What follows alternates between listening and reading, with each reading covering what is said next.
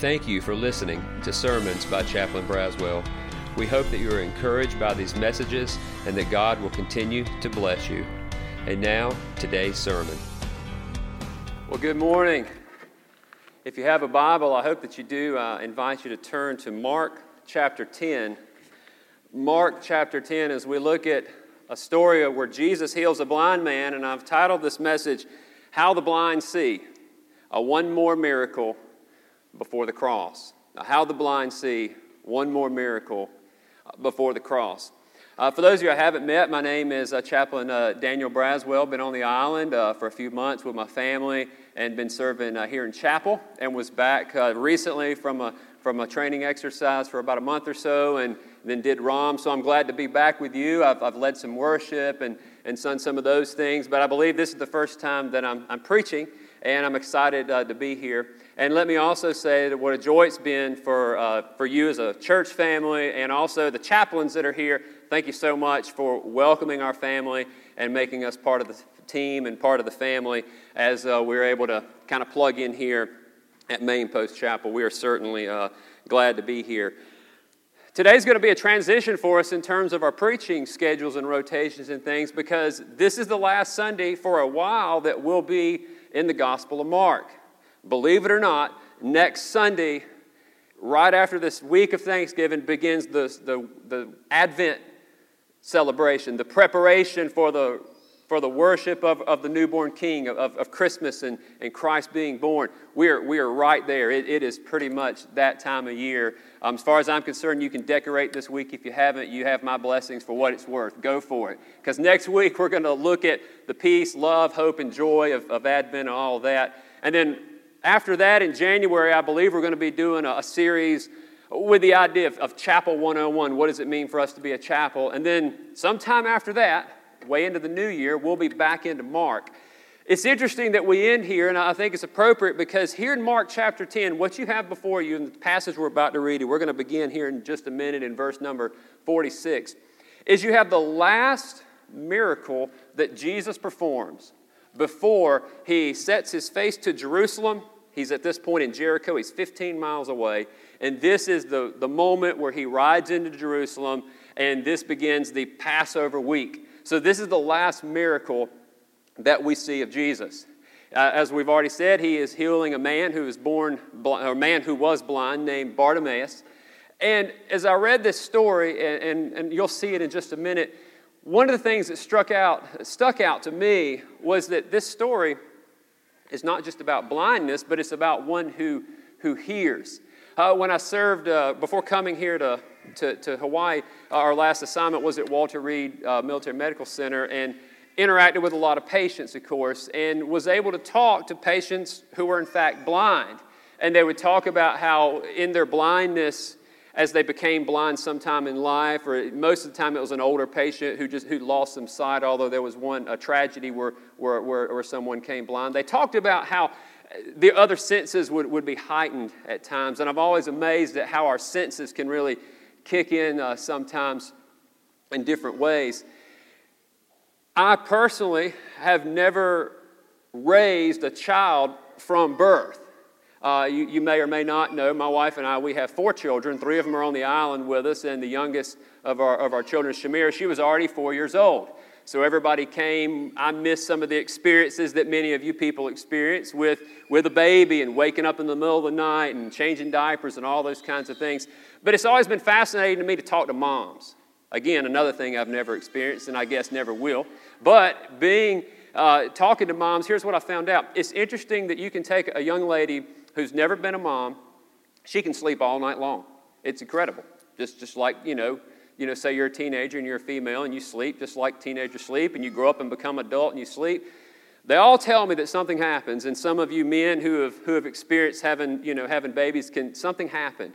Somehow in the middle of the night, you can be in one of these big long ranch houses, kind of like some of us live in, and maybe the baby's room's way over here, and maybe your bedroom's way over here. And what happens in the middle of the night if that baby makes the slightest sound? Mom's ears perk up. How did that possibly wake her up? Because she knows the cry of her child. it's interesting as you read this, I want you to pay attention to how Jesus picks up on the cry of this man. And he picks up on this idea of blindness. Let's read it together. Verse 46. He says this, "And they came to Jericho. And as he was leaving Jericho with his disciples and a great crowd, Bartimaeus, a blind beggar, the son of Timaeus, he was sitting by the roadside. And when he heard that it was Jesus of Nazareth, he began to cry out and say, 'Jesus, Son of David, have mercy on me.' And many rebuked him, telling him to be silent. But he cried out all the more, 'Son of David, have mercy on me.' And Jesus, he stopped, and he said, 'Call him.' And they called the blind man, saying to him, 'Take heart, get up, he is calling you.'" Verse number 50, watch what happens. "And throwing off his cloak, he sprang up, and he came to Jesus. And Jesus said to him, 'What do you want me to do for you?' And the blind man said to him, 'Rabbi, let me recover my sight.' And Jesus said to him, 'Go your way. Your faith has made you well.' And immediately, he recovered his sight, and he followed him on the way." Today we're going to look at the last miracle before the cross. And in just a moment, I'm going to share with you, I think, 4 lessons that you and I can take from this last miracle before the cross. Before we get to those lessons, I want to go back and let's talk about what's happened in Mark so far. Last week, Chaplain Ronalds preached, thank you, on this request of James and John wanting to sit on Jesus' right and left. And in the context of that, Jesus makes his statement that he's telling his disciples that he is going to be handed over to the scribes and the chief priests, and he's going to be killed, and on the third day he's going to rise again. Well, so some of you who's been following our sermon series, you know that if you go all the way back to Mark chapter 8, that's the first time that Jesus makes that prediction. And he makes the prediction 3 times. He is trying to get the disciples to understand that all his ministry is heading to a focal point, and that focal point is the cross. There's another story in Mark chapter 8 about Jesus healing a blind man. It is in that same chapter that Peter confesses Christ, and right there is when he does it, the first time Jesus says, "I'm going to the cross." Then, if you read the very next chapter, Mark chapter 9, you don't have to turn there, I'll just summarize it for you. The disciples have an argument in Mark chapter 9 about which one of them is going to be the greatest. Isn't it interesting that Jesus just got through talking about suffering? The disciples want to talk about who's going to be the greatest. Well, he says again, he talks about, "I'm going to the cross, I'm going to suffer, and then I'm going to rise again." And then Jesus reaches out to the children, and the disciples don't want him talking to the children, and Jesus says, "No, let the children come to me." Jesus has a conversation, Mark records, with a rich man. The rich young ruler, remember, who went away sad because he had great wealth. And then last week, as Chaplain Runnels was preaching, we learned about the last story where Jesus, interestingly enough, he asked the same question that he just asked this blind man. If you go back and look in chapter 10, when James and John, they come to Jesus and they say, "Rabbi, we have a question for you." And what does Jesus say? He says, "What do you want me to do for you?" And that's when they ask to sit on the right and sit on the left. At this point in the story, Jesus, as we saw in verse 46, they're in Jericho. Jericho's about 15 miles from Jerusalem. It's an old city. In fact, some people think it's currently the oldest inhabited city on the planet. And Jesus is there. This story is recorded in Matthew, and it's recorded in Luke. And we get a little bit of different information about the entire picture of what's going on here. But only in Mark do we get the name, Bartimaeus. Bar just means son of, and in fact it tells us it's son of Timaeus. For example, when we adopted our children, we lived in a small town and nobody knew our brand new children, but they knew Cheryl and I. So when they saw the children, what would they say? "Those are the Braswell's kids. That's son of Daniel. Oh, that's Daniel's boys. That's Daniel's little girl." Fast forward a few years, when we were living in Maryland, my family, we joined a local church.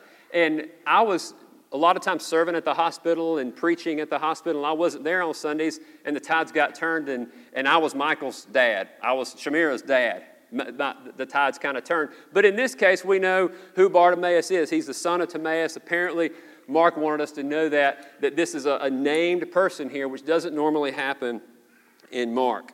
Well, that's where we're at. We are just moments away as you read the story from Jesus literally making his way up to Jerusalem on the mount there. With that said, as we look at this story, I want to share with us today 4 truths that we can learn from the last miracle before the cross. The last miracle Jesus actually performs, or at least that we have recorded that he performed. There's 4 lessons we can learn. Number 1 is this. Here's point number 1. You and I, we can cry to Jesus for mercy. We can cry to Jesus for mercy. If you look at this story, that's exactly what the blind man did. It says he's a beggar, and he cries out, "Son of David, have mercy on me." As I was studying for this passage, I was interested in the idea of beggars in the first century, and I came across this information. It's a little different than what we see today. In the first century, if you were a beggar, you essentially had no way to take care of yourself. Example would be this blind man. Other examples in the Bible you probably remember is the man who was lame, remember, who couldn't take himself up to the pool. In other words, in the first century, kind of like today, I remember the most honest person who ever asked me for money. I'll never forget it. It was down in Savannah, Georgia.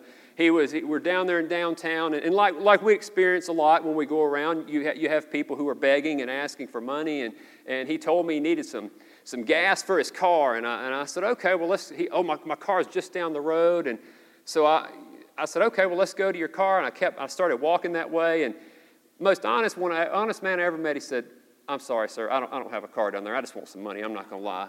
I was like, well, I appreciate your honesty. Well, in the first century, that would have just not happened. For someone to beg, it would have been someone who was in desperate need. They didn't have programs back then and things that we can do today. If you were blind, or you were lame, or you had something physically wrong with you, and you didn't have family to take care of you were just at the mercy of others. And that's where we find this man. He's begging. Isn't it interesting that the stories prior to this blind man have disciples arguing about who's the greatest? Isn't it interesting that when Jesus asked those disciples, "What do you want me to do for you?" What do they say? Well, we want one of us to sit on the right and one on the left.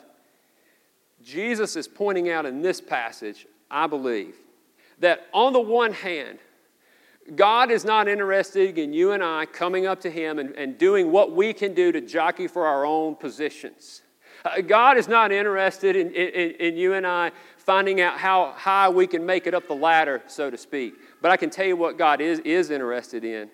God is interested in a desperate cry of need from his children.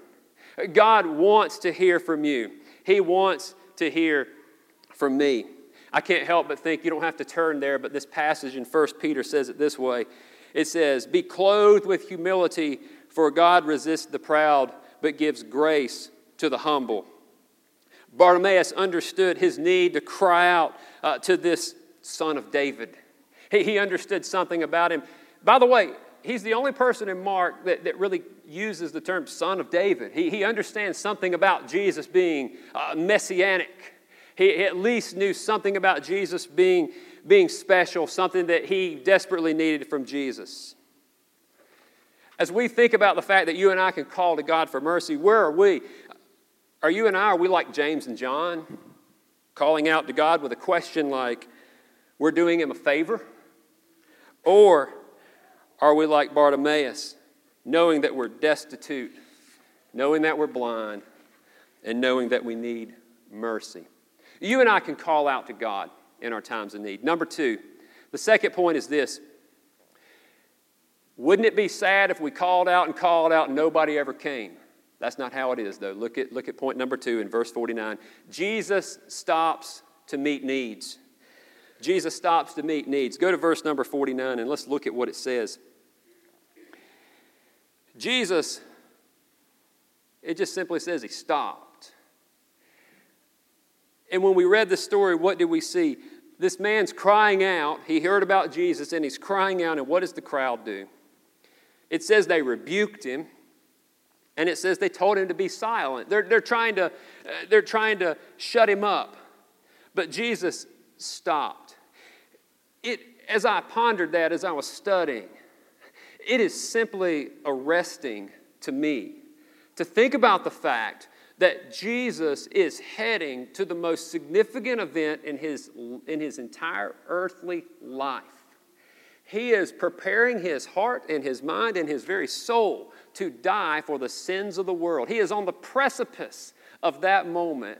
Yet in the middle of that, one blind beggar calls out to him, and the Bible says that Jesus stopped. I don't know about you, but when I've got a big event coming up or something very important, I've got to focus on it. I can't take time to do other things. What is our lesson from this? Jesus stops to meet needs. Here's the thing. People were part of Jesus' business. You see, in this story, the people, the crowd, this blind man, they shut the blind man out. They shut him out. But Jesus, he sought him out. This is a great reversal, isn't it? On the one hand, when the disciples are rebuking the children, he says, no, let them come to me. Who's going to be the greatest? Remember what Jesus said. You got to serve if you're going to be the greatest. Whoever's going to be last will be first. From the crowd, we see how easy it is sometimes to dismiss the expendable. But what we learn is, as one commentator put it, I'll say it this way. Listen to this statement. The single cry of this beggar is heard over the shallow hallelujahs of the crowd. Remember what's going to take place after this story? If you read on in the story, he's going into Jerusalem. Remember, we won't get too far ahead, but palm branches and all that worshiping. But when it was all said and done, that was the same people who led to crucify him. In the middle of all that, we have one man who's crying out in desperate need to God. And Jesus, the Bible says that Jesus simply stops. I can't help but think of other times in Mark where he did the same thing. He stopped at the tax table of Matthew. He responded to the touch in a big crowd of one woman in the crowd. He took time to listen to the rich young ruler.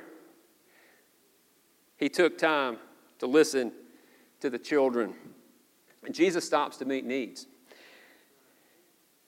Do we stop and see the world around us? Maybe the insignificant where God may be doing a work. God is always at work, all around us. Do we stop to see where that takes place? Lessons from this blind man. We can cry out to God, number one. Number two, Jesus stops to meet needs. But then point number three, Jesus, he brings healing and salvation. Point number three, Jesus brings healing and salvation. We already mentioned that the blind man Bartimaeus, he calls Jesus the Son of David. This is a link between this time in the story and the triumphal entry that's about to come as he triumphs into Jerusalem. He's the only person who calls Jesus the Son of David. I can't help but think of Luke chapter 1 where the angel said that to Mary, he will be called great and the Son of the Most High, and the Lord God will give him the throne of his father David. As he calls out, he says, Son of David, have mercy on me. And what does Jesus say in that passage? Let's look back at it. Look with me at verse number 50. And throwing off his cloak, we'll come back to that, he sprang up and he came to Jesus. And Jesus said, what do you want me to do for you? The same question he asked those disciples. What do you want me to do for you? And the blind man said, Rabbi, let me recover my sight. And Jesus said, go your way. Your faith has made you well. One of the good things about God is that is that his character is always the same and how good he is to us, isn't he? I can't help but think of the Psalms. I'll share a couple with you. Psalm 17:6 said it this way: I call upon you, for you will answer me, O God. Incline your ear to me, hear my words.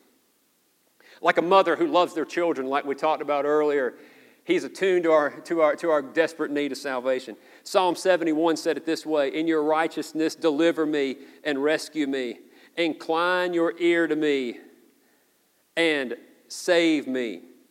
And notice we're saying that Jesus brings healing and salvation. I want you to look at what Jesus says there. He says, go your way, your faith has, the English Standard Version says, made you well. But this is not just a story of resolution. It's not just a story of healing, but it's a story of revelation. It's a story of salvation. Mark could have easily, there's another Greek word for healing that's different than this word. This word is the word that can also mean salvation.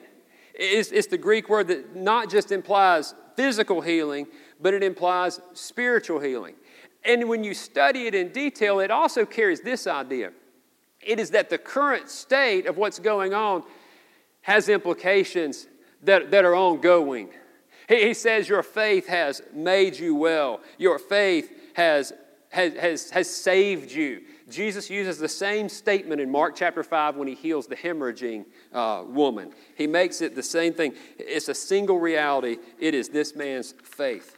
Aren't you glad as we think about Thanksgiving this week, I can't think of a better thought to be in our hearts and our minds, is that Jesus brings healing and salvation. While we were yet sinners, Christ died for us. It is no accident that the Bible keeps using this idea of blindness and darkness and light to picture salvation. Salvation is pictured as that because darkness is we're in a desperate need. We can't produce our own light. I can't make myself see if I am blind. I need something external to do that. And guess what? That something is Jesus Christ. That someone is Jesus Christ. The Bible says, he who knew no sin became sin for us so that we might become the righteousness of God in him. This God that we see healing blind Bartimaeus, who says your faith has made you well, gives us a picture of when we place our faith and trust in Jesus Christ, God saves us based on of what he's about to do here in this story, and that is die on the cross and 3 days later rise again. Hallelujah. Number four. Let's look at the response of this blind man. And I'll just simply say it this way. Number 4, the response of faith brings a changed life. It brings a changed life. Notice very simply what it says. It says immediately, which is verse 52, one of Mark's favorite words. Immediately he recovered his sight. And it just simply says that he followed him on the way. But I want you to go back and notice something else that I pointed to very quickly in verse 50. What does it say about this man? It says he threw off his cloak and he sprang up and came to Jesus. As opposed to disciples who want to brush away children, as opposed to disciples who argue about who's the greatest, as opposed to disciples who get ticked off at James and John because they're trying to jockey for position, this man, instead of trying to get more, what little he has, he throws away. Why is that? Because he understands that he is destitute. He is blind. Compared to the other stories in Mark, the blind man has more vision than anybody else. My dad is legally blind. I forget what the numbers are, but it's like 20 over somewhere in the hundreds. So the joke is, if we would be looking for something in the house and my dad found it, he would say, I'll leave it to the blind man to find such and such. Well, in this story, it is in fact the blind man who seems to have more spiritual sight than the people around him. The question for you and me is this idea of our blindness. Jesus heals lepers. He heals the blind. He heals the lame. He's trying to give a picture that you and I without Christ are totally needy. What we have to ask ourselves is that really me? Do I really need the Lord that bad? Or do I have something, am I just so good? Realizing that spiritual vision is coming to a point where we realize we need God. We need the Lord Jesus Christ. And that, my friends, is what makes all the difference. blind Bartimaeus' story, it's really the story of every Christian. It's really the story of every Christian. Isaiah 60, you don't have to turn there, I'll read it to you, uses that idea of light. He says, "Arise, shine, your light is come. Darkness covers the earth, but the Lord rises upon you, and His glory appears over you. Nations will come to your light." His faith brought a change as he left what little he had. He left it because he knew he was going to that pearl of great price, as is said in other places, the thing that is more valuable than anything else, and that is God Himself. That is Christ Himself. Well, let's go back and look at the end of this passage. It says he recovered his sight, and it just simply says that he followed Him on the way. Again, juxtaposed with the other stories that came previous to this, you see Jesus healing people, you see Jesus doing all these great teachings that we've been preaching through, but what you notice is that for the most part, people didn't really follow. It just kind of happened, and then the story would kind of move on. But in this case, this blind man, he decides he's going to follow Jesus. In fact, if you go to Luke chapter 18, remember I told you this story is told in 3 different places. A piece of information that comes from Luke that I believe is very important is this, and I'll read it to you. Luke 18:43 said this about the same story. He was following Him on the road, glorifying God. And then it says, and all the other people were praising God. This man has not only been healed, he's become a worshiper himself. Like we've already said, the blind man had better sight than those in these other stories. As we get ready to close, I'll share this with you. Jesus asked him that same question. What do you want me to do for you? And as I was studying this and talking with some others about it, it was brought up to me, why did Jesus ask that question? Did Jesus already know the answer to that question? I'm going to go with yes. This is the same Jesus who in other parts of the Gospels it would say things like, and Jesus, knowing their thoughts, said da da da da da. And the Pharisees were thinking to themselves, XYZ, Jesus knowing their thoughts. My point is, Jesus probably knew the answer to the question. It's a common question, what do you want me to do for you? But I can't help but think that the question is not just for blind Bartimaeus, not just for us to see the faith of this man who realized his destitution, who realized his desperate need of a Savior, but I think it's a question for you and for me. And I'm going to go ahead and say, if we could say that God is asking us that question, He already knows what our answer is because He knows our heart. But my thought is this, the response of faith brings a changed life. What is your answer to that question to the Lord? What do you want me to do for you? Are we in a moment in our life where we're worrying about who's going to be the greatest, and am I going to get this, am I going to get that, am I better than this person? Or are we to a point where we realize that we are in desperate need of a Savior? Maybe you're here and you're not a Christian. Well, I encourage you to come to a point in your life where you've heard this message and you say, I realize that I'm a sinner, I'm blind, and I need Christ to save me. I need Him to forgive me of my sins. Maybe you're here and you're like me and you're a Christian and you've been saved, but when you hear that question, you say, you know what? I need to answer that question the way that the Lord would have me answer that question and turn my thoughts to Him. Maybe to be that one who stops and meets needs. Maybe that one who, I don't know about y'all, but sometimes we like to try to figure it all out ourselves. Maybe we're those who just simply need to cry out and say, God, I need you. Maybe that's what we need to do. In just a moment, we're going to sing a song that reminds us that our life began when death was arrested, talking about this very story that heads us to the cross. After we sing, I'd be available to talk to you. I'd love to talk to you and pray with you in any way that God's led on your heart. Our other chaplains would be willing to do the same thing. With all this said, as we look at the last miracle before Jesus, I simply ask that question that the Lord, I believe, asked us. What do you want me to do for you? How are we going to respond to this message from the Lord? Let's pray together. Heavenly Father, I thank you for your word. I thank you that you seek after us. Even in those times we're not looking for you, you haven't left us. You continue to seek. God, for those who are your children who are crying out to you, you hear us. God, I pray for the many needs here in our congregation. Maybe there's people who are crying out to you for all kinds of things, desperate things. God, I pray that you would hear those prayers. God, I pray for those who may need to see because they're blind. God, only you can make the blind see.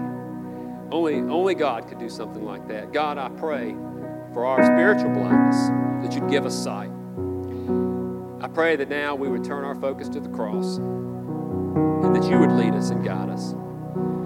Heavenly Father, I pray this week as we think about our celebration of Thanksgiving, as we eat and as we gather, I pray that we would also ponder what a great salvation we have. Once I was blind, God, but now I see. And God, that makes all the difference. Help that to truly permeate our hearts with thanksgiving. Be with us as we worship you. And it's in Christ's name we pray.